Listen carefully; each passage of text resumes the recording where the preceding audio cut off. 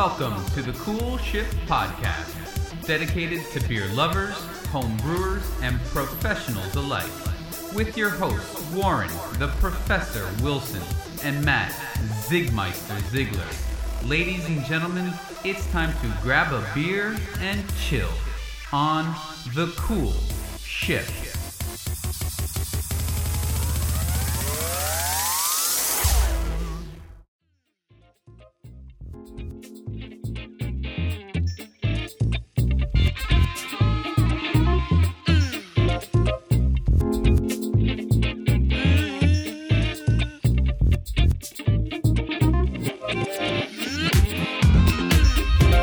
In three, Matt. Yeah. 2, 1. Welcome to Cool Shift. Cool Shift. Forgot our name. I already forgot the name. It's been a long day, long couple of days. Today, we're going to be talking about cider like we promised when we came back to you last month. Cider has a long history, but we'll get into that in a little while. Again, this is Warren with Homebrew University and Matt with Zigmeister Brewing Company. So today we're going to be discussing the history and how to make cider and what goes into the process, what kind of yeast you use. We're also going to be delving into a couple of samples, starting with woodchuck hard cider and moving on down to a couple of others that you may we got a have heard pretty of. decent lineup of ciders. Thanks to our here. producer. He brought us, he's trying to get us drunk again, you know. Yeah, I'm fine with that. I am too. So what's your knowledge of apple cider, Matt? What's your experience? My experience for cider probably is just on the fermentation side. Okay. I've, brewed some homebrew style occasionally just because it's relatively easy. Actually, I only started pressing apples for cider when I met you. It's always been just jugs of cider previously. You said jugs. Oh, and we have a live audience tonight. Thank you guys for showing up. And we just got done. We just got done pressing 14 gallons of apples that were grown in Mr. Brown, Harry Brown's house in Hackettstown.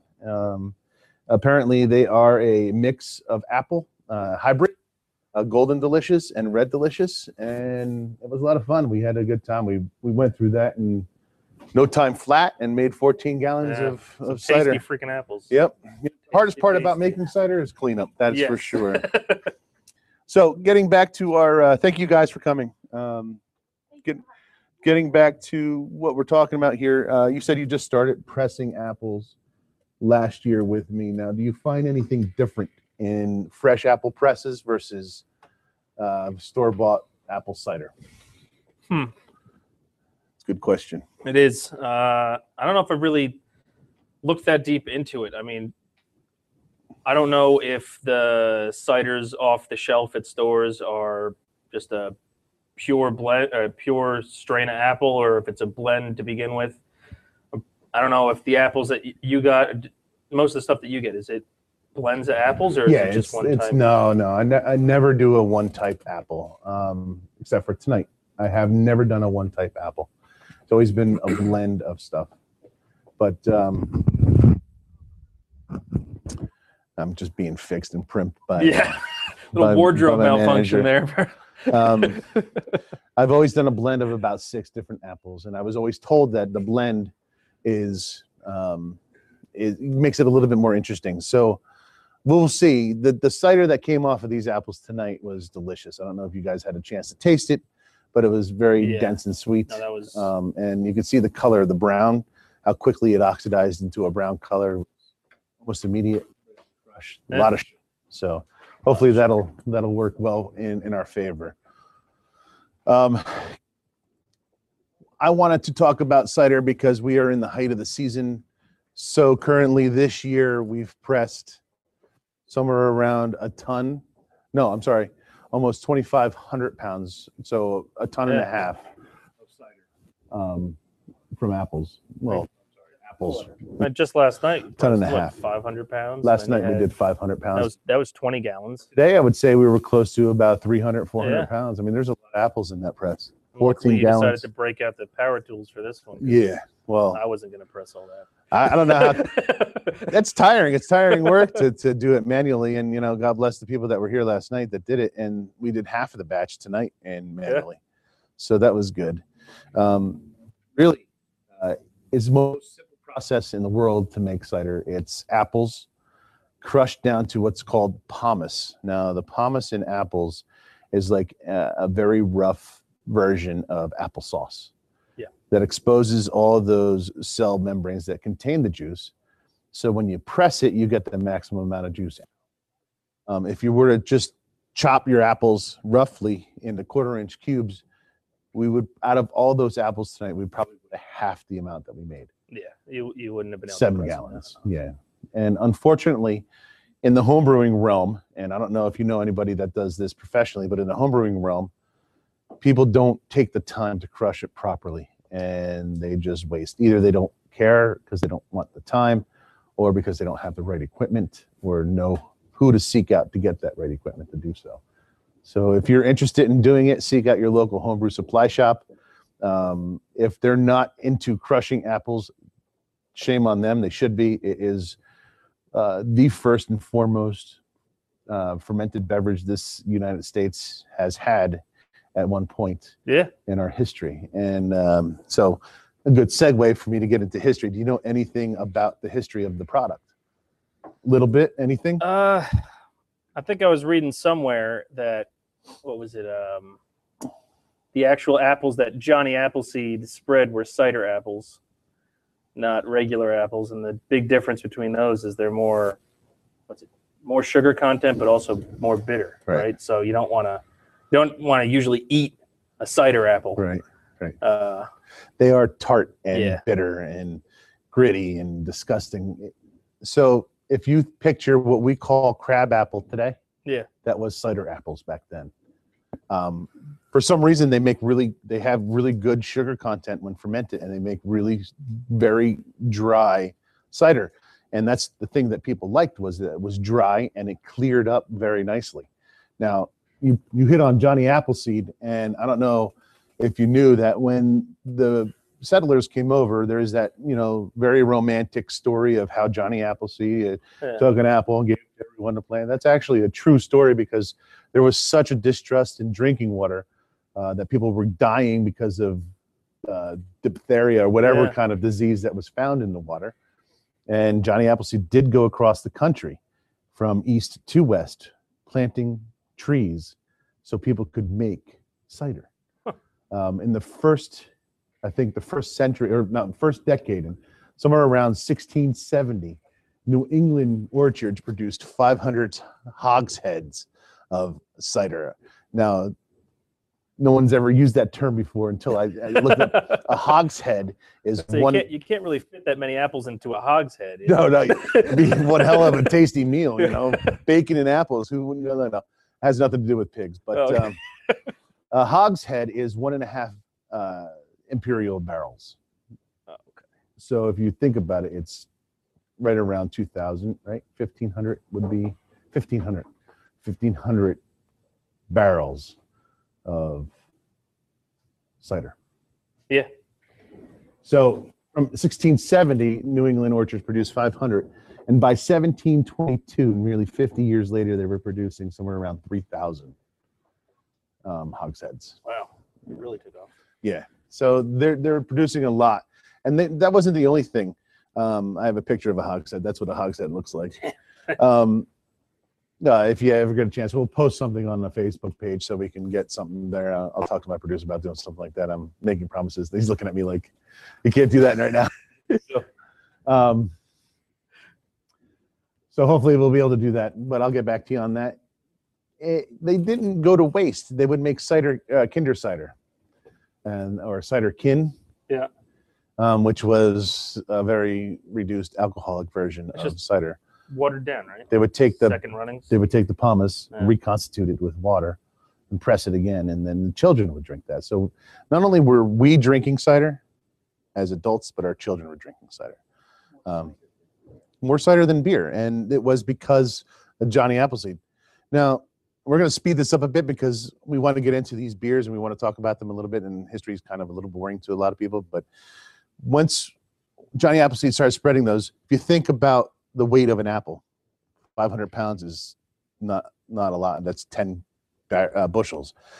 10 bushels of apples is heavy, and to move apples across railways costs a lot of money. It's a lot. And so with the advent of German settlers in the United States coming to the United States and making good beer, grain, lighter, less of a weight, easier to transport, became the norm. And then when that was one strike. Then when Prohibition hit, that was the second strike. And during Prohibition, the beer makers of this country, the big beer makers of this country, started writing laws and really spreading lies about how cider was poisonous. Disease from the feces found on the cider apples that were on the ground were causing your children to be sick. And so they start all these different rumors. And so people start not drinking, they drink less and less cider. And then they put into law, these lobbyists for these big beer drinkers, put into law that any kind of apple cider that's produced by anybody has to be pasteurized. And when you pasteurize cider, you do away with flavor. And so it becomes less of a flavorful drink. So because of that, and as they lobbied for more beer makers, Matt, and I say that because he's Matt. Matt is right in. No, I'm just kidding. But for us, people that make cider, it's now just coming to fruition where we have more and more people making cider. You'll see more and more commercials about cider and more cideries opening it up. So briefly, that was the basic history of cider. And I can go into depth, and I'm sure I will touch upon it a little bit more, but I think we're coming up to probably our first break, and I'm rambling on and on. So a little bit. Before we do, why don't we just pour ourselves some cider, and we'll talk about what we're drinking. So go ahead, Matt. Tell them what we're drinking today. What do we got here? We got Woodchuck Hard Cider. It's the Amber, served cold, 5%. So naturally gluten-free. Amber. Yeah, I was going to say this that one of the big things that's pushing cider these days is everybody trying to be gluten-free, right? Yeah, that's one of the helpful things. Yeah, yep, absolutely. That damn gluten. Let's see here. Read the back of the Woodchuck thing. Amber was the first cider crafted in our 2-car garage back in '91. Recipe remains the same today as that first hand-filled bottle. Damn. They've been brewing almost as long as I've been brewing. Yeah. No, we're still on. You can talk. Bob, you have a question? No, it didn't have to do exactly with cider, more with gluten. Like I just gotta talk loud. started making some pickles. Hold on a second, Bob. Just hold on. So Yeah, you got to talk into we it. got our guest, talk about your pickles. That's okay. That's you can okay. Talk about your pickles. audience member Bob. I got to crack open this here. I just started making some simple pickles, the kind that you put in the refrigerator to slice up some. Now, what the hell made you think of pickles when we're talking about cider? Well, Gluten. so I said to my wife, hey, try these pickles. And she said, every hipster in America is making pickles. And I didn't know that. But I said, So you must be a hipster then. Gluten-free. Gluten-free pickles. You have a nice gluten-free pickle there, man. Thank you so much. You're welcome, Bob. I've been trying to market it that for years. And we've already gone there. Oh, goodness. So, typical cider that I'm smelling right now. It tastes just like, I mean, it smells just like the cider we make. So Yeah. it's funny, like whenever you're making something at home, and you're always second guessing yourself, and you're always like, really? Is this really what it tastes like? And Yep. it's exactly what it tastes like. So don't be discouraged. It's not a dry cider. Mm-mm. Got some definite sweetness there. And that's the least sweet one, I think. Yeah. I would say it's semi-dry. Oh, we just got an update on the game. 6-0 Mets. That's awesome. I love the Mets. So I'm not quite like fond of this one. This one's got tartness to it. It's got a tartness. It's got that little bit of sweetness in there. It's got sweetness for sure. It's got an apple flavor though in the back. That sometimes you lose it when you get a little bit dry in a cider. But this definitely comes through. The peach wine that we made, yeah, definitely lost it. So when you're making cider, if you want it sweet, you don't want to ferment below 1 or 10. I think you want to keep it up around 10. Yeah. Anything lower, you're just going to start to lose apple flavor and becomes to be like more like champagne. So. This kind of reminds me, not as a negative point, but like the those faux champagnes you have that are alcohol free, like you have that apple, the sparkling apple stuff. It's got that apple Martinelli, flavor. whatever Yeah, it is. It's got that apple flavor in there, similar to this. It does. It doesn't taste like it has any alcohol in it. Yeah. Well, the Martinelli, I don't think it does. No, the Martinelli doesn't, but we're saying this tastes very similar to it. It almost doesn't taste like there's any alcohol in it here. does. Right. Now, do you think I'll he uses any woodchuck spices in. here? I'm not getting anything. I'm not getting any cinnamon. No. But what makes it amber then? Is it the brown sugar? Did you use brown sugar in this? I don't know. I'm not getting caramel. Yeah, hard cider less than 1% of natural flavor, caramel color, sulfites to protect flavor, and lightly carbonated to naturally uses coloring. They put a little coloring in there. I wonder if that coloring is that fake coloring that you can buy as a homebrew shop, whatever that is, the Cinnamar. Cinnamar, yeah. Cinnamar is made from malt, though. It's made from malt, yeah. Mm-hmm.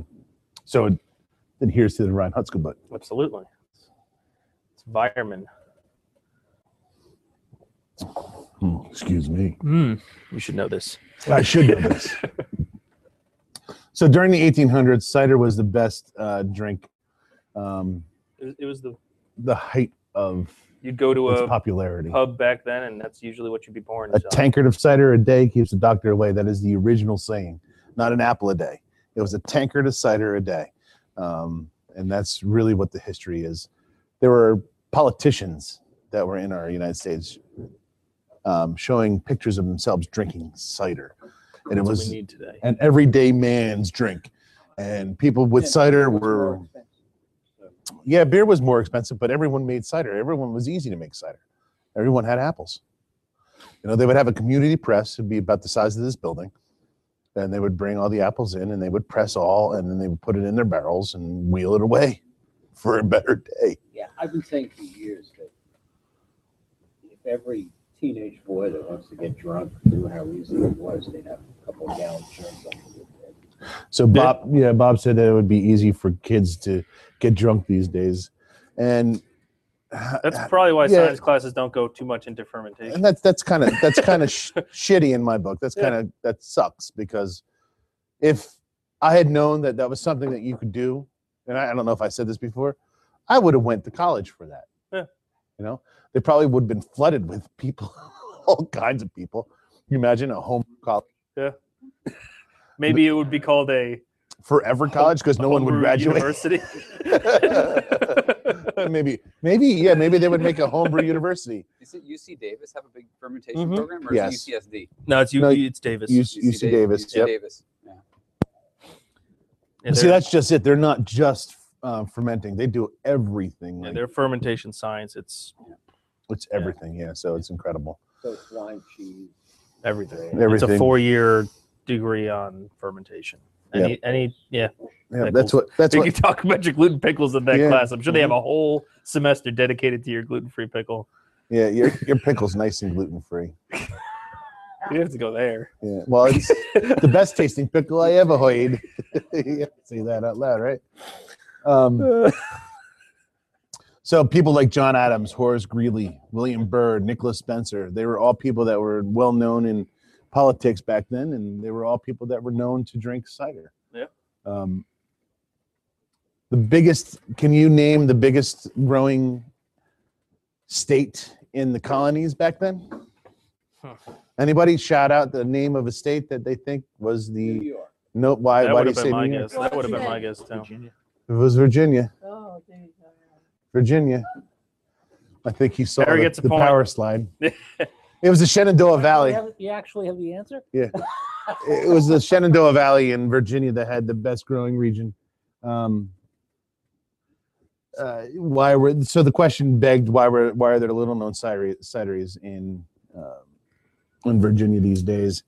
And so the temperance and prohibition. Temperance was definitely one of them.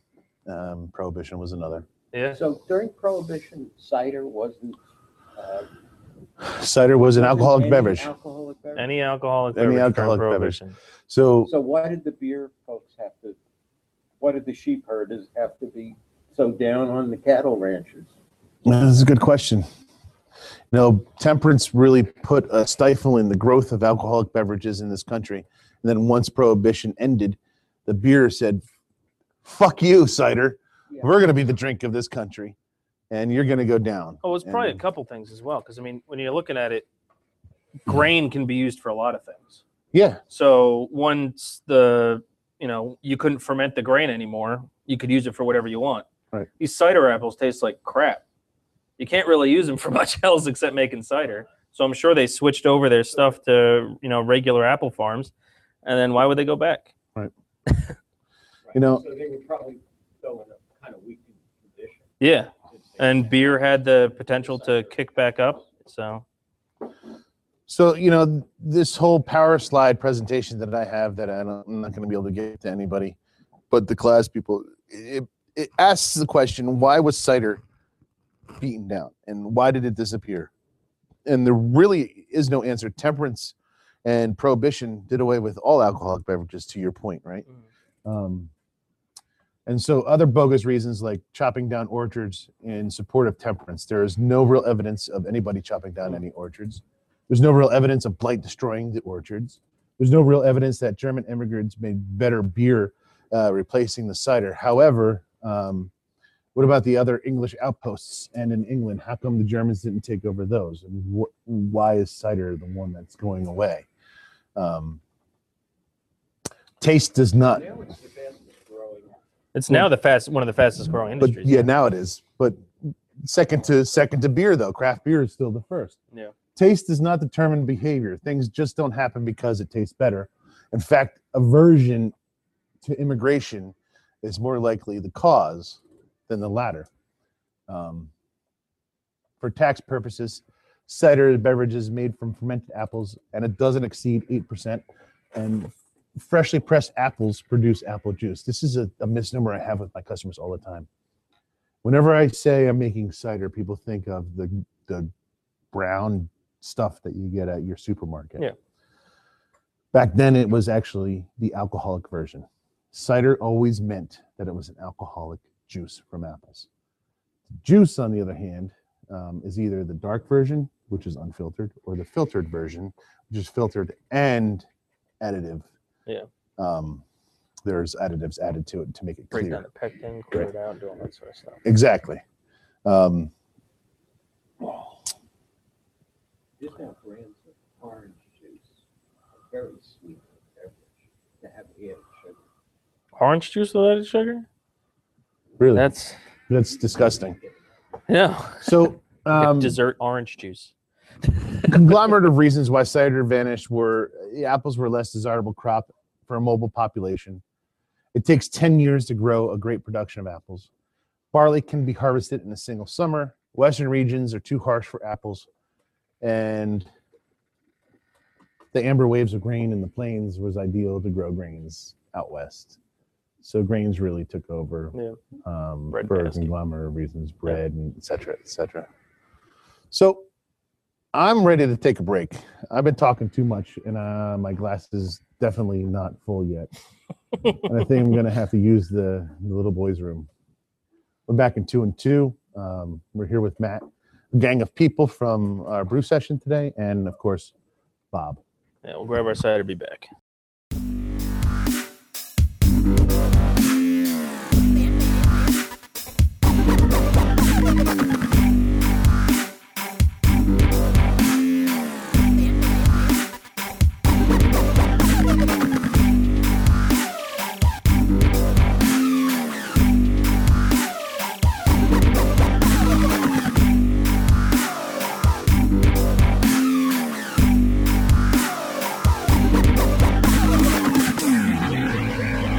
Okay, guys, we're back. We got a couple more ciders here with us now. We also have our house resident, our house chit chat, who likes to talk about his pickle, Bob. Welcome, Bob. Why don't you give us a little bit about what you do? And what I also like done. to talk about cider. I've made about 25 batches. 25 batches of cider? Something like that. Yeah, so let me introduce Bob the proper way. Bob is introduced himself to me, I don't know, 2 years ago. He came in with a book of pictures that he went to this festival. He was so happy that I was in town, and I just didn't know about it. I'm like, you got to come. He was dressed in like some Hawaiian shirt. Of course. And he was with his wife, Deanna, and he's talking to me about the festivals that he went to and the pictures and all this French stuff. And he's up in Canada and he does all this stuff. And he goes, I'm not really a brewer. Like me. And he goes, I'm not really a brewer, but I do make cider. I'm like, you'd fit perfectly in our club. Why don't you come by? And ever since then, we can't get rid of the guy. I know. No, it's a pain in the ass. No, I'm just kidding. No. So we invited him here tonight to talk to us about it, partly because I know he makes cider, and I know he has some experiences. He also makes some weird concoctions, like fermented pineapple juice. Yeah, he's got no problem experimenting. No, That's not a at good all. thing, though. It's the chemist in him. Used to be a research chemist. So there you go. It helps. Give us a little bit of background about what you and how you got into cider. I actually was brewing beer, but I was brewing beer with a friend. He was And brewing, and you were watching. Yeah, Right. mostly he was brewing. I was watching, and he had all the equipment. And when he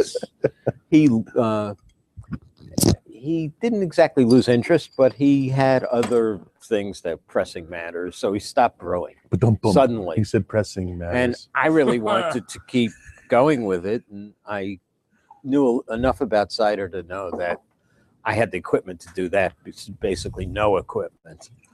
Yeah. A couple of 5-gallon fermenters. And you keep threatening. You keep threatening. I'm gonna brew. One of these days, I'm gonna brew. So what you just heard me pour is Magner's Irish cider. So this is something right up the alley with our guests tonight, who's straight off the boat. The sun is not a friend to him either. His name is Harry, and he came in and pressed some apples tonight with a bunch of his friends, and he'd be the first to say that this is the way the Irish cider should go and how we have to have this. But we went golfing. Speaking of the sun, we went golfing a couple weeks ago at this benefit together, and I walked off of there, and I think I was redder than red. Yeah, you were. And I had to go to an event after the golf, man. I was beat. I was just bushed. But that was a lot of fun. We had a good time together, didn't we? So getting back to you, Bob, where's your glass?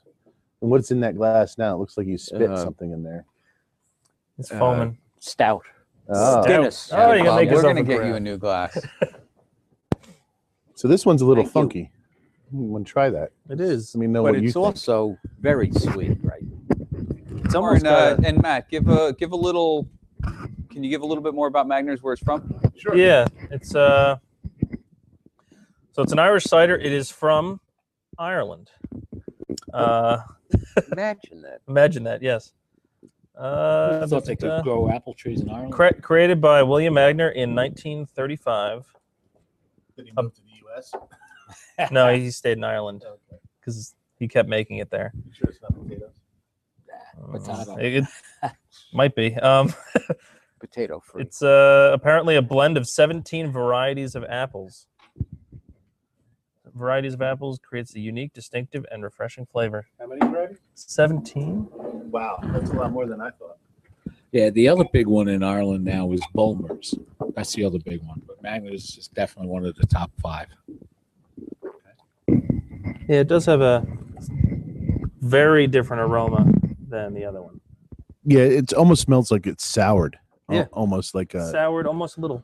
But is that just from the Steak. apples? I don't know. Steak? Yeah. Is there steak in that? A little bit of like Little bottled steak steak? steak tips. Sirloin tips. That's Sirloin my zipper, tips. buddy. That's what I'm thinking. Sirloin tips? It's funny. I have apples. Don't get any of that in the flavor though. No, it's nice and sweet and smooth. It is. It's funny. You walk past the apples I have in this store, and that's what you smell. You smell exactly what you smell in this one. Almost like a little bit of rot going on. Yeah. Almost a little fermentation going on. But that's the perfect apple to put into a cider. Right. Rotten because apple. they've broken down all the sugars in the apple. It's ready to ferment. It's all ready to go. And it's so easy and you to crush squeeze. it right there and there. Comes right down. Right down in a bucket. Yeah. No, it's got some good it's got some good off flavors to it. The scent, but there's no off flavor. No, there's no. It's very smooth. Very rounded flavor, very smooth. So, Warren, this is 4.5% alcohol. How do you account for that? So this really tastes a little bit watered down to me. Almost like a cider can. I know there's a Swedish one that says, touts how pure their water is that they brew cider with. And I always thought that's like... they must have to use water to get the mass production levels that they need. For us, for me, I'm all about just juice. I don't like back sweetening it. I don't like adding water. I think that water is the flavor down. And this one almost has like a very slight watered down flavor to it. Yeah. But I can feel the alcohol in this a little bit more so than the other. And this is only 4.5%. So go figure. Now, unless they're killing the yeast and the residual sweetness is not from back sweetening, but at a big level, at a large level, production level, I'm sure they have the capability to do so. A lot easier than we do. Once we kill the yeast, it's very hard to get the carbonation back in. I don't know if you have experience with high krausening or krausening, where you're adding yeast back in after you kill the yeast to get some carbonation. Again, that's a risky subject with apple cider because you can have bottle bombs. Yeah. The biggest reason you would want to do that is just for a better stability on the yeast that you're using for carbonation as opposed to what you use for fermentation. Now, I would love to get my hands on some heirloom apples because I'm sure the apples that Magners uses have been around for a very long time. Unfortunately, here in the States, the original apple orchards have either been lost or destroyed, or now they're in people's yards, and people have moved so often that they don't know what kind of apple it is or where the apple came from, and it's very hard to trace back.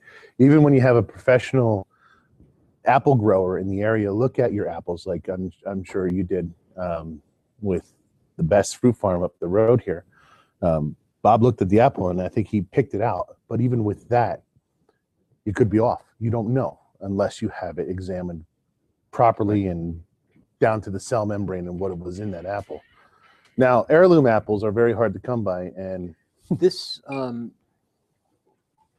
issue of Ale Street News has a lot of information about apple cidering. Okay. And it has a lot of stuff in New York State, which is a pretty big apple growing area. And a lot of the places that are small cideries that are starting up have heirloom. I guess they buy heirloom orchards or something. Yeah. No, I mean, New York grows tons of apples. I mean, we saw that issues in Jersey last year. I think it was last year, or the year before, when they had the late frost and it killed off all the bloom or majority of the blooms on the apple trees, and they had apple shortages and all. Everyone was up in arms that apple picking was going to be bad. I'm sure the apple cider people were crying as well because I'm sure their apple prices were going through the roof for stuff like that. And that would have been in New York State too. Well, that was New York State at the time when they had that frost. So, yeah. So there are different varieties of apples, cider apples, that are grown at different times of year. We have summer, fall, which is early fall. We have middle fall, and we have late fall. And all those apples produce different types of sugars. And from the talks that I've had with some people around this area, or some people that make cider, it's the later fall additions that give you the best type of cider. And it's very tough to come by. But I have about 10 slides full of apples. And I could go through reading all these, but that'd be monotonous and any ones stand out to you as Jonah Gold, Noel Des Champs, and Roxbury Russet. All the ones that I haven't read are the ones that you can find around here. Yeah, Jonah Gold regular, yeah. They're fresh and cider. You get bittersweet cider for Noel Des Champs, and then the Roxbury Russet are very well too. Those are all early fall, and we're still, believe it or not, in the early fall period. Late fall doesn't happen until beginning of November to the end of November, even the end of November into December. And some of the varieties that you can get from them, Bramley's Seedling, Domains, Tremlett's Bitter, Cavill Blanc de Hiver, which I'm not quite sure if I'm pronouncing that right. But a very famous one that's very famous around here is Baldwin. Baldwin apples are everywhere. As a matter of fact, I have some Baldwin apples in the back. And people that come in here all the time with their own apples, the main variety that was grown around this area is Baldwin. And so I would be remiss to think that they are Golden Delicious and Red Delicious, but more of a Baldwin apple. If I can take one of his apples, I don't know if he left them here or not, but we could take one of his apples and a Baldwin, a sure known Baldwin apple, and put them together and be like, oh, they're Baldwin. So even the apples that I get from the mass producers are Baldwin these days. I've been tempted, but I haven't had enough nerve to do this, to sort of jazz up cider that's made with basically drinking apples by chopping up some crab apples and putting them in there. Crab apples are delightful. Every time I taste them, they taste so bitter and so astringent that it's hard to know how much to put in. About 3% is what you want to do. 3% of the total amount of apples. So if you're doing like 84 or 80 pounds, 3% of 80 is 2.4 pounds of those, right? Somewhere around there. Yeah, so, but I'm usually buying already pressed cider, and so I would put in chopped up. Yeah, I would still do, if you're doing a 5-gallon batch, I would still do about 2.5 pounds of, if you can, 2.5 pounds of the crab apples. One that's around this area that you guys might have had before, which is very good for cooking and for eating, but it's also heirloom, is Newtown Pippin or Pippin. Have you ever had a Pippin apple before? I think I have just recently. Yeah, they're good apples, and they're between the Baldwin and the Pippin. They're good apples to press with. But I wanted to get out here. I wanted to talk about this cider because right now, is that my chair doing that? That's yours. Sorry about that. I'll get up in a second because this chair is going to squeak all night long if I keep doing it. But I wanted to get out there and talk about the ciders because now is the time to be doing this. If you're thinking about doing it next month, it's going to be a little too late. Too little, too late. So our next cider is what on board here? We got a Cider Boys First Press Traditional Hard Cider. Where are they out of? Let's see, where are they out of? Man, I thought you actually knew that because yesterday, I get the Cider Boys. Well, I've had them before, but I didn't know where they were actually from. It looks like Wisconsin. Wisconsin. Good old Wisconsin, and of course, gluten free. Made with cheese. It's made with cheese. Maybe from under cheese. Lactose, not for the lactose intolerant or the faint of heart. No, I've had it before. I liked it. What do you think of the Magners, Bob? I always think it's really sweet. And maybe I've just gotten used to the kind of bone dry cider that I make. And I actually think it's too dry, but the others seem I'm kind of, I'm on the same thing. It's like I'm so used to making, like you're saying, like really dry ciders that if I have almost any slight sweetness in there, I think of it, oh, it's a sweet cider, when really they're not necessarily sweet ciders. They're really not that sweet. They are sweeter than what we're used to because the EC 1118 or the K1B 1116 or the Premier Cuvée Champagne yeast, they're workhorses. They just chomp away at that fructose till there's nothing left. My first dozen batches or so were with champagne yeast, and they just went down to like 992, 991. Yeah. And for those that don't know, that density is below water, so it's thinner than water. Yeah, and they were generally like really high alcohol. I'd put all kinds of things in them, dates. Did you really? And palm sugar. See, you're crazy with that kind of thing. I am. So you like to experiment with that. For me, it's just about the apple. You know, I'd almost enjoy myself if I could get 5 pounds of one apple and press it, 5 pounds of another apple and press it, and then compare, and then blend the two together after they're fermented. See, this smells like apple cider. Yeah. Like stuff you get straight from the store. Like non-alcoholic apple cider. Yep. The Magners actually had like a wine smell to it or it something. Did. It had that funk, that funky, like homemade wine smell. Yeah. Almost like it had potassium metabisulfite sprayed on top of it a little bit to douse, to kill off the yeast. This though it's got the sweetness. This is sweet. Yeah, this is definitely the sweetest one we had tonight. Yep. This is definitely a chick penny dropper. If you're out there and you want to drink this and you want your girlfriend to go and have a good time and she doesn't drink beer, this is definitely one to get. Yeah. It's sweet. Easy drinking, cinnamon. It's almost candy-like. Yeah, it is. Candied apple kind of flavor, drink. So how do you keep, I think you've talked about it already, but I mean, is the residual sweetness in commercial cider from back sweetening, or do you think it's more of a yeast characteristic that they which probably it's probably a little bit of both. Okay, so they have their choices. They could back sweeten the cider to make it taste sweet. They could stave fermentation by killing the yeast off as soon as they reach a certain level in their attenuation by adding sorbates, and that'll stop the yeast from fermenting. So if they get down to like 10-15, if they started at 1080 and get down to 10-15 and they cut it, you'll have a residual sweetness left over. Adding any real dextrose or anything to your ferment is just going to ferment it even further. My guess on a majority of these, especially on the larger one, it's just a guess because I have not been to a professional cider brewery before, but would be that they ferment it out in full to whatever their yeast is going to do.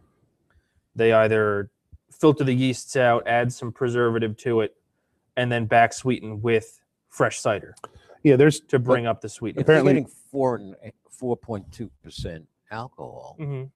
Then they're also either diluting it or they're stopping it and preserving the sugar. This is definitely rest of the sugar. This is definitely back sweetened. Like with the Magners or with the first one that we had there, the woodchuck. I feel that would have been yeast flavor. It cuts off at whatever the yeast is because it's not sweet. Right.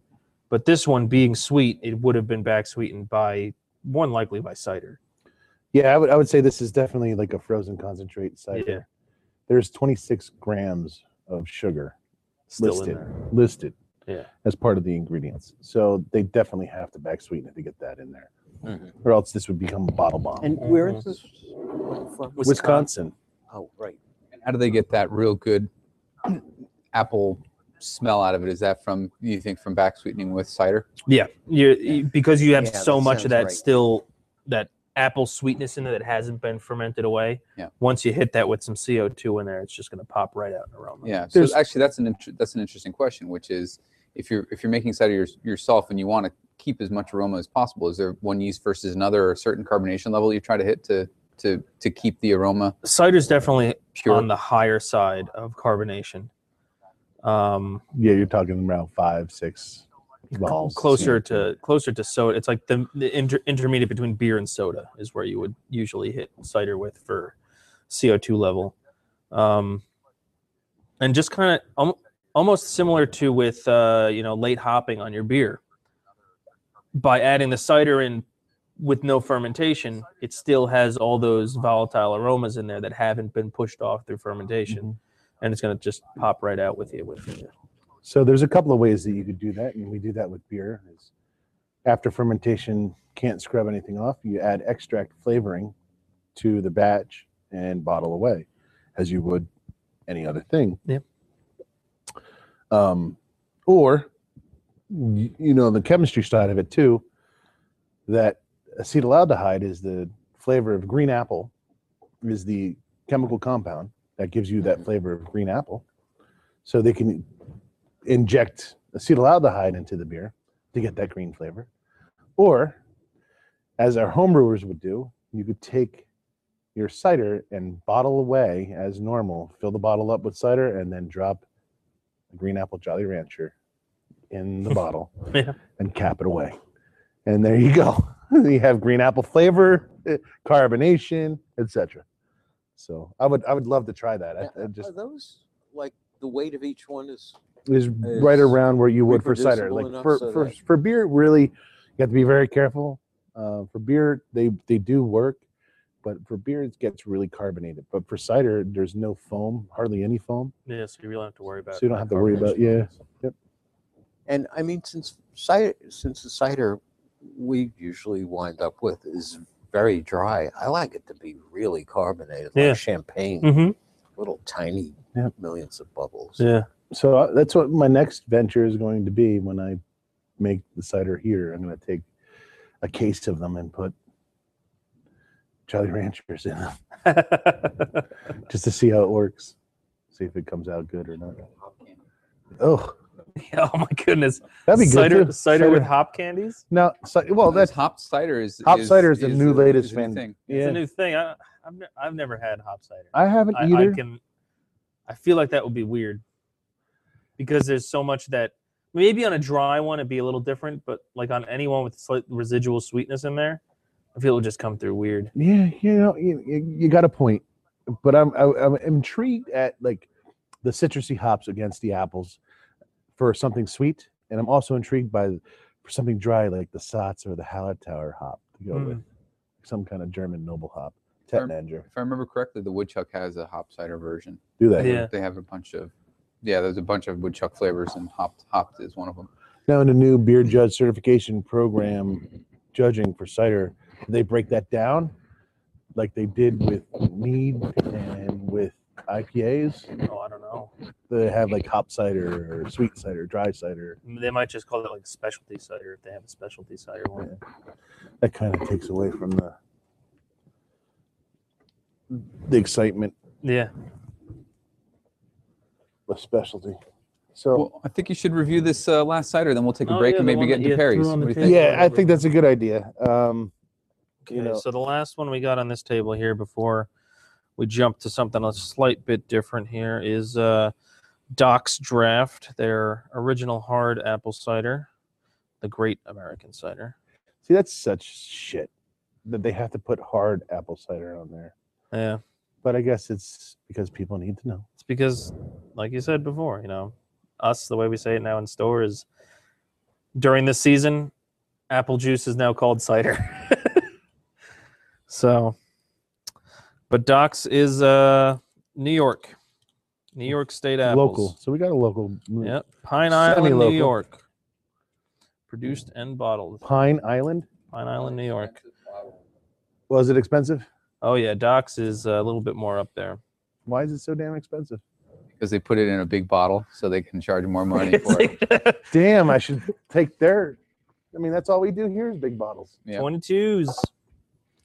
Okay, is there any writing on this guy? Unique handcrafted hard apple cider made pressed by New York State apples, fermented with champagne yeast and malic acid. Contains sulfites and it's also gluten-free. Who would have thought? Yeah, malic acid, huh? So apple acid. Why would you put warren acid? Why would you put malic acid in cider wort? It's the natural occurring acid in apple. Yeah. Malic acid. And then there's a quote from Theodore Roosevelt on here, but if you feel like buying your own bottle, you can read his quotes. What, you don't like Theodore? No, I've got no problem with Theodore. I just don't feel like reading his quotes at the moment. I feel like drinking a cider. Yeah, I can do more with. Now, this is the kind of cider that I'm used to. This is I could tell right off the bat.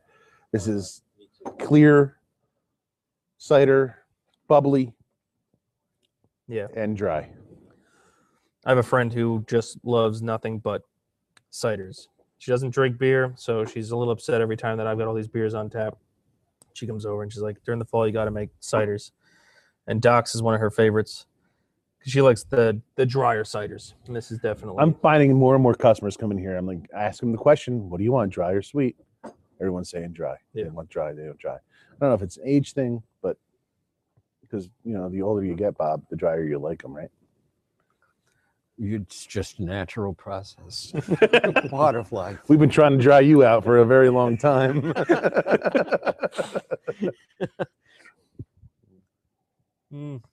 This is very nice. Very easy drinking. Also a little bit lighter. Bland. Yeah, but again, It tends to come through with drier ciders. Has a little bit more of that blandness to it. Compared to the last cider we had, this is total opposite. Complete. There is that you still get some of that appley flavor in there. It's not dry to the point of like no taste. No, you're still getting a bit of that apple juicy flavor in the back there, but it's definitely not sweet. But again, we're coming across that typical smell of fermentation, yeast. Yeah, and this one also says it does contain sulfite, so you're going to get that. You're getting that the sulfite in the aroma. Yep. Sulfites are used for preserving. Making sure that this is not going to ferment any further, or that nothing else is going to get in there and ferment away. Correct. Talk a little bit about that. Difference between potassium metabisulfite or a sulfite versus a sorbate. You guys should know the difference. What the difference between sorbates and sulfites are. And I think I know what they are, but I don't want to sound like a fool because I'm not really sure. From what I understand, sorbates kill the yeast. And the others inhibit. And the others just inhibit. And here's the point in the show where we had some serious audio difficulty. All right, we're back. So we're back? We're back, yeah. Okay. Yep. So, Bob, you were saying, well, we took that little intermediary there. You were saying something about a pathway that you found in your backyard. I think this is a pretty interesting story. Not actually in my backyard, but in the woods behind my house. Okay. Is a road that's about the remains of a road that's about 6 or 8 feet wide. Just enough for like a wagon. A wagon. Sure. Wagon that's laden with something pretty heavy. Right. And so I followed it to the end. It's tough going because it probably was filled in with soil that's all washed out of it. So you're walking on all these boulders, and it's a good way to twist your ankles. Usually I walk alongside it and then climb up on it at the end. And there's, at the end of it, there's the remains of a couple of buildings. There's a mill race, and there's these sort of half cylinders. Is it right along the river? It is right along the river. So it's right next to the Musconetcong River. Yeah. And it had water power, probably for running the strata and so on. Yeah, there was I fish back there all the time. This is in Hackettstown, by the way. It's down by Stevens State Park. And I fish back there all the time, and there's always these jettisoned dams. They look like dams, but they're remains of either floodways or mills. And either they're bread mills or they're cider mills or sawmills. Sawmills, yep. Most of them were. Yep, all sawmills, yep. Because grist mills wouldn't be out in the middle of the woods like that. Nope. But also the Musconetcong was the most worked on trout stream in the state of New Jersey. So all those rifts that go across it that fishermen built up with boulders are probably for just making pools deeper for the fish. Wow. These are cement blocks. They're not rocks. No, they're rocks. No, the ones that you're talking about are the ones that I'm talking about. The ones that you're talking about are man-made forms of rock, whether it be cement or not. But it's just interesting that how much power they would harness naturally through the river to do their work. Yeah. You don't see that these days. Everything's all on fossil fuel or electricity. Well, I mean, it wasn't that convenient. It probably was only a few months of the year that there was enough water flowing to do the work. They just build up fell trees and pile them up until the time was right. Right. but still, Have you taken your kids to Waterloo Village? Yeah, we just went there the other day. Yep. There's some pretty cool things in there. Yeah, I mean the sawmill, which it's got most of the equipment there, and I don't know. I'm afraid that people are going to just make off with it. Right. I brought my grandkids down there, and they went down into the bowels of it where the water is managed below the level where the sawmill saws are, and it's pretty cool down there. Okay, so we've gone through 4 ciders. I think it's 4, right? Yeah, we've gone through 4, 3 this segment, and I think we're gonna take a bit of a pause here for the moment, and we'll come back and we'll actually discuss pear ciders, and we'll see what the difference kind of is between a pear cider and an apple cider, and we'll get everybody's thoughts around the table as to what they like a little bit better than the other, and maybe some other thoughts in there as well. So I'm game. Pear cider is one of my favorites. So. Sounds like a plan, right? Okay, we'll be back. Perry.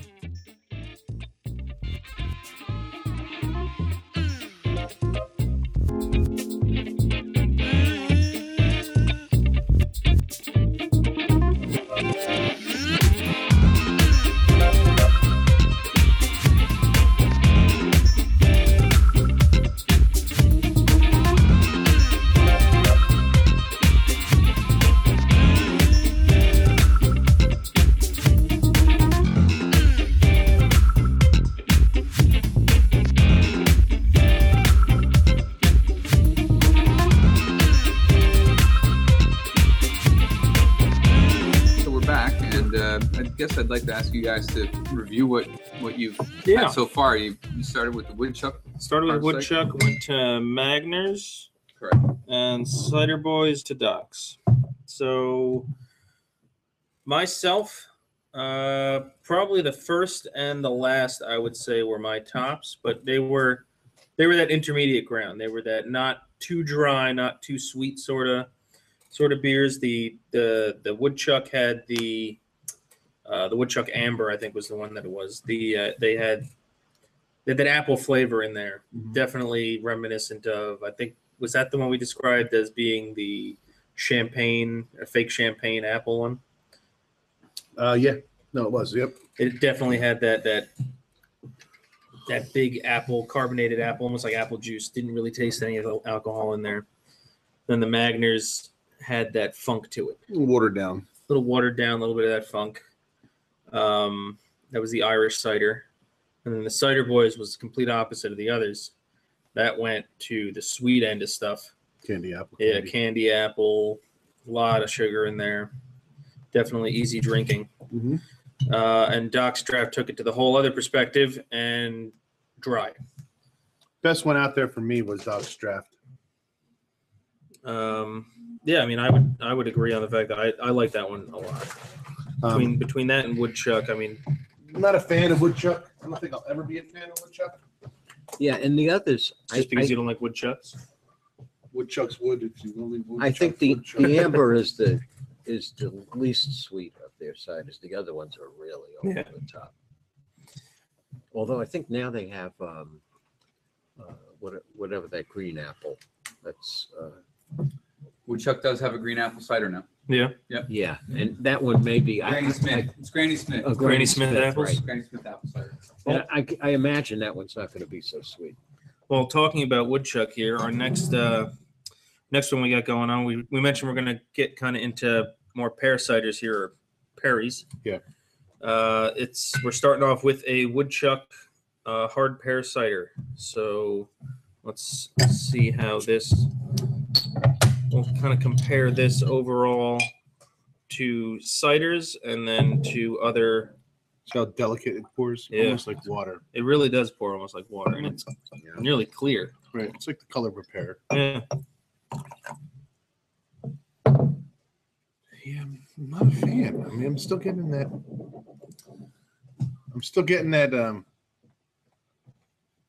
The funk flavor that you get from, but I'm not. Mm-hmm. You know, I can't remember the one I've had recently that's It's very resinous. It's really like certain kinds of pears that are. This isn't bad. I just can't get over the smell. Like for me, scent is everything. This one is definitely a stronger, sharper aroma than the others. It very different than the apple ciders. Almost has got like some kind of heather in it, like a very faint spice that's more savory than anything. But it's not. It's a result of pears. And it's like, to me, when we had the apple ciders, you could taste. It's almost like when you're drinking a. It reminded me a bit when you're drinking an energy drink, and it's got a certain flavor to it. It's got almost like a watered down flavor of that flavor. Right. That's kind of what's really coming through in this. I'm going to move things on a little bit because this. I want to compare the other ciders or the other pear ciders because I think this. Now we're going to go into Magners. So we had woodchuck, and that's not bad. It's not really bad. It's different than apple cider. Do you want another glass? No, I'm good. No, we're good with this. This is fine. I just wanted to revisit this again. There's almost like a soapiness to this smell. So kind of a perfumey aroma. Aroma. And that flavor comes through very subtly, but pears are always subtler than apples. Yes.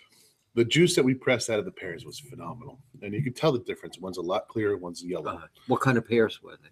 I don't know. Bartlett, maybe? I have no idea. I just bought some pears. It starts with an F. Forello. They're beautiful looking things, kind of yellow to bright red. And I think I've had them before, but these are the best ones I've seen. Again, I'm pouring now. We're doing the Magners like we did woodchuck and Magners cider. Doing woodchuck and Magners Perry.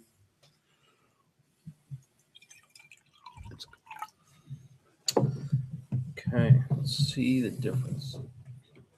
Oh, there's that funk again. Yeah, it's like that Irish funk. Oh, that's got a lot of the funk. Yeah, see, I think I'm starting to understand your taste buds there. I think Bob likes the funk. I haven't been. You can tell by the way he dresses and dances. Bob likes the funk. Sweaty socks are my favorite breakfast foods. No, and this one I'm getting like there's that meaty flavor again. Yep. The Doc's has that funk too. Yeah, it did have a little bit in there. Little. I don't know this what has you call that. This is different. Yeah, I just took a sip of this. That's really. I mean, that's seriously challenging. I don't. None of you guys have been over there. You were actually there the other day. I'm currently stripping paint from my brewery. Yes. And the paint remover that I'm using is like an eco-friendly, non-volatile, non-caustic cleaner, but it's got this smell to it. Yep, that's it right there. And once I tasted this, I felt that flavor or that smell came through in the flavor a little bit in the background. I'm like, oh. And I feel every time I leave the building, I smell it so often, I'm never going to forget that smell. And now being away from the building and drinking something, I'm a little upset. You're a little upset. I'm a little upset the fact that this flavor seems to follow me everywhere I go. One of the problems this could have, and we don't know, is the importation. It could be. Because it does have to cross the pond. Excuse me. Yeah, but it could also be exactly that. Their house strain of yeast that gives it that flavor. Yeah, it could be their whatever yeast they're using gives that little bit of funk to it. I wish they would tell you what kind of pears. It's different, but they're similar. It's different, but it's similar in sense. So we're actually sniffing the bottle now to see. Yeah. Very. They both have a funk, but they're different. But they're different. And I'm wondering if it's just the pear versus apple. The apple aroma is stronger than pear, and I'm wondering if that's coming through with the funk as opposed to this is just funk because there really isn't much pear aroma. Right. Could be. I wish they would put what kind of pears they used on their bottles, but they don't actually delve into that. They don't. I mean, it's a shame because most craft brewers will tell you, oh, Crystal 60's in here, or Victory malt, or some biscuit malt, or some Vienna malts in here. And they don't say Magnus tells you it's the best quality pears. The best quality pears, ripened pears. And this says, pear is ideal for when you want a woodchuck that's a little outside of the ordinary, artfully balanced and aged in small batches. And the ingredient list includes hard pear cider as their first ingredient, and then pear juice for flavoring. So they must back sweeten with pear juice. Well, they have hard cider and pear juice. Back sweetening. Same thing with this. They have hard cider. I want to. You got me intrigued. Pear juice to from smell concentrate. the stuff you're using on your bricks. Yeah, after this, we'll have to go over to the brewery and smell the bricks and say it smells like pear cider. Well, so that's interesting then, guys. So if both the woodchuck and the Magners are claiming that they put pear juice into as some sort of back sweetening or aroma agent, is that typical, Warren and Matt, of when you're making a perry yourself that it loses a lot of the pear aroma, or are these guys just trying to water it down too much? No, it does. It loses when you're doing this at home and you're making your own apple cider. You're drying it out to almost nothing. Yeah, you don't really have that control. Unfortunately, brewers and breweries, professional brewers, the likes of Matt, don't have the capability to do apples. State of New Jersey does not let you do that. Ooh, yeah, thank you. Nope, they don't let you mix unless it's 50% grain. If I'm a brewery, I make beer. Right. If I'm a winery, I can do anything. I just can't distill. The nerve. As long as he has to have 50% of his 50% of my ingredients grist. Has to be malt grain. Yeah. Just not to dwell too much on this, but the stuff you're using to remove paint is something that you use to remove wallpaper. It's his pear stuff that he fermented the other day. That's an enzyme. Yeah. And I think the stuff that glues the wallpaper on is starch, and it's probably the same kind of enzyme that makes starch into sugars. You can take the sugars chemist out of the lab, but you can't take the lab out of the chemist. But the stuff that's going on over here is it's eaten throrough 30 layers of paint in a couple of hours. And this stuff eats through 30 layers of pears. They have enzymes. Always bring it back. What's that, Warren? 30 layers of stomach. Stomach wall in 2 hours. In just a single thing. Yep, just one sip of it. Woo-wee. Now, is that all the pears that we have? The perry? That's right. Those are our 2 perries to kind of compare between. And that was a 6-pack of brews. Yeah, that was a 6-pack of brews. And the perries was an interesting twist on our ciders. Do any of you guys prefer the perries to the cider? No. I would take Doc's Draft over any of these. Yeah. And honestly, the second one would have to be the Cider Boys for me. Really? Just to have something sweet. Okay. On the balance side of that. I agree with Doc's Draft. My second, though, would be the woodchuck. Woodchuck Perry. The woodchuck cider. Regular apple cider. What I'd like to see happen, though, is that these cideries start talking to the people about what kind of apples they use instead of just... kind of break it down a little bit, let people... Because that really is what pushed or really helped home brewing out, is when you were able to start cloning different beers that you liked. I mean, you still went out and bought the regular beer, but you were able to clone if they're using apples in, let's say, Doc's Draft that I can't get around here, I don't give a shit it doesn't about make a difference. You just want to know it. I just want to know. Because I think that's what makes it interesting. The latest issue of Ale Street News really has a lot of good information about it. Pears? It makes you want to go visit go drive around. Paint thinner? A lot of these things are not that far from... What's that? Paint. No, I keep drinking this stuff in my glass. I keep putting it out like, why do I do this? Now, what's interesting that they have on the label is that hard cider. Yeah. Are they talking about pear cider or apple cider? Doesn't make a difference, and they have to say juice. Like so in other words, it's just fermented apple cider. Is it apple cider with pear juice in back it? sweetening. Is it apple cider? Which makes sense. Pears are expensive. I mean, Why compared not? to They make apples. They make Red's apple ale out of malt, and they call it an apple ale. But the flavor that's coming through in that has no. There must be apple. There must be some definition of cider that says it's the fruit, it's the juice of a fruit, but it's not wine. But I have no idea what. I think it's alcohol percentage. Is it alcohol percentage? What alcohol percentage is by taxation? Yep. What differs barley cider? wine? Yeah, wine. Certainly, you can make a grape cider, I guess, if you really wanted to. You make it at 4%. Right. Yeah. So what would that be? Table wine, right?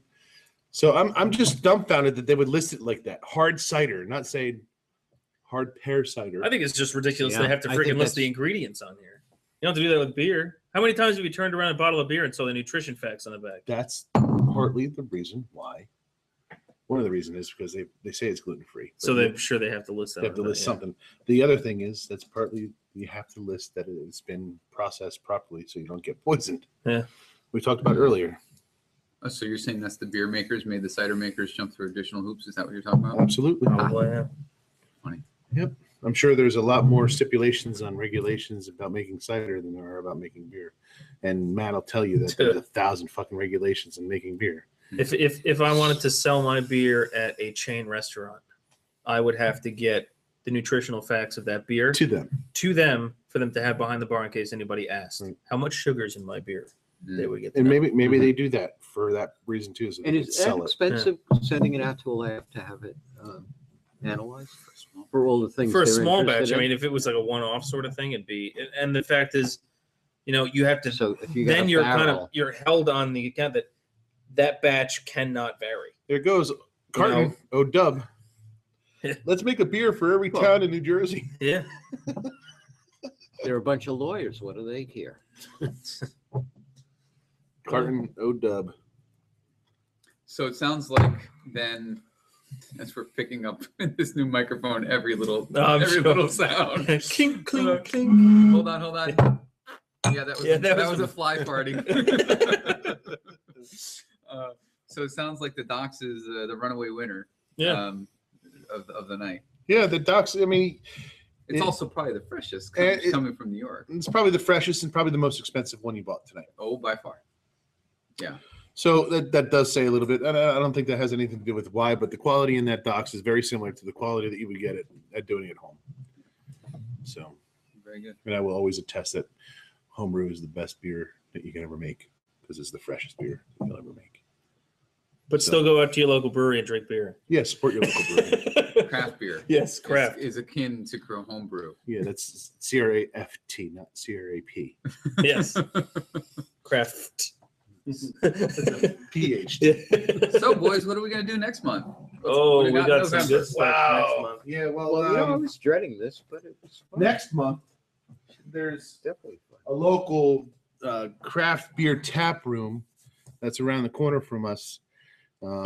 They're having a barreled brew fest. Gnarly Brews. And that's Phillipsburg, yes. It starts at 2 and goes to 6 for the VIPs. They charge $58 per person. What day was it? November 14th. Right. And then for the general admissions, $48, 3 to 6. The over 20 barrel aged brews, plus standard 50 rotating taps available, live entertainment featuring Frank Black. Anyone know who Frank Black is? No, not a clue. I used to. He's a famous artist. He was with a big band, and I can't remember what. My wife's like, I can't believe Frank Black is there. She said who he was, and I can't. The Pixies? Maybe he was with the Pixies? I think so. Anyway. Souvenir tasting glass included with the ticket and food available for purchase. For more information, go to www.gnarlybrews.com or like them on Facebook or call 908-777-3705. Be there, be square. We're going to be there after hours talking about the event, talking about barrel-aged brews, and hopefully getting him on board and having him discuss why he chose the beers he chose. Yeah, I'm sure it's going to be a fantastic event. If he's coherent. Yeah. If we're all coherent. Yeah. So. Well, the food is probably from Mariana's, an Italian restaurant in the same building. Okay. That it has a black guy that's the maitre d', and he's apparently a trained opera singer. And I bring my grandkids there for birthday for one of them. And I didn't know he was anything about this, but I hear him singing, belting out a rendition of Happy Birthday that's not to be believed. Maybe we'll have to go there and ask him if just he be could like, do it hey, for my Bob, it's your granddaughter. birthday. It's Bob's birthday. And on that note, again, I hate as opera, we but as we diverse, you know. So we're talking about opera singers and paint thinner this episode. Yep. Yes. Next episode. Don't forget about Bob's gluten-free pickle. That's right. We'll be sure to bring that next episode. I was gonna bring some of them tonight. You didn't bring your gluten-free pickle with you, Bob? He's got Apparently it's detachable. detachable. Okay, ladies and gentlemen, it's been On that fun. note, cheers. Until next time. So are we over? That's it.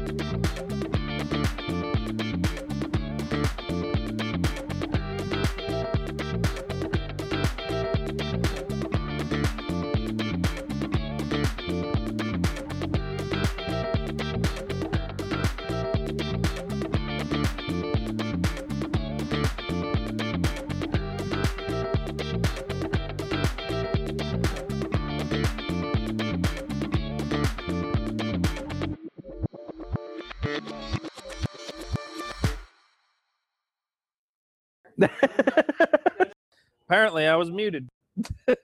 Something is seriously wrong. Nope, I'm on mute. I'm covered in shit.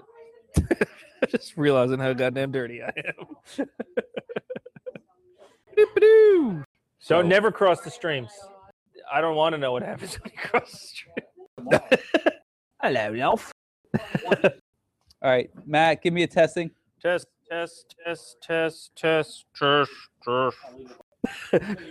Till we tell Bob to shut up. We're actually going to add a apple crunching track to this later.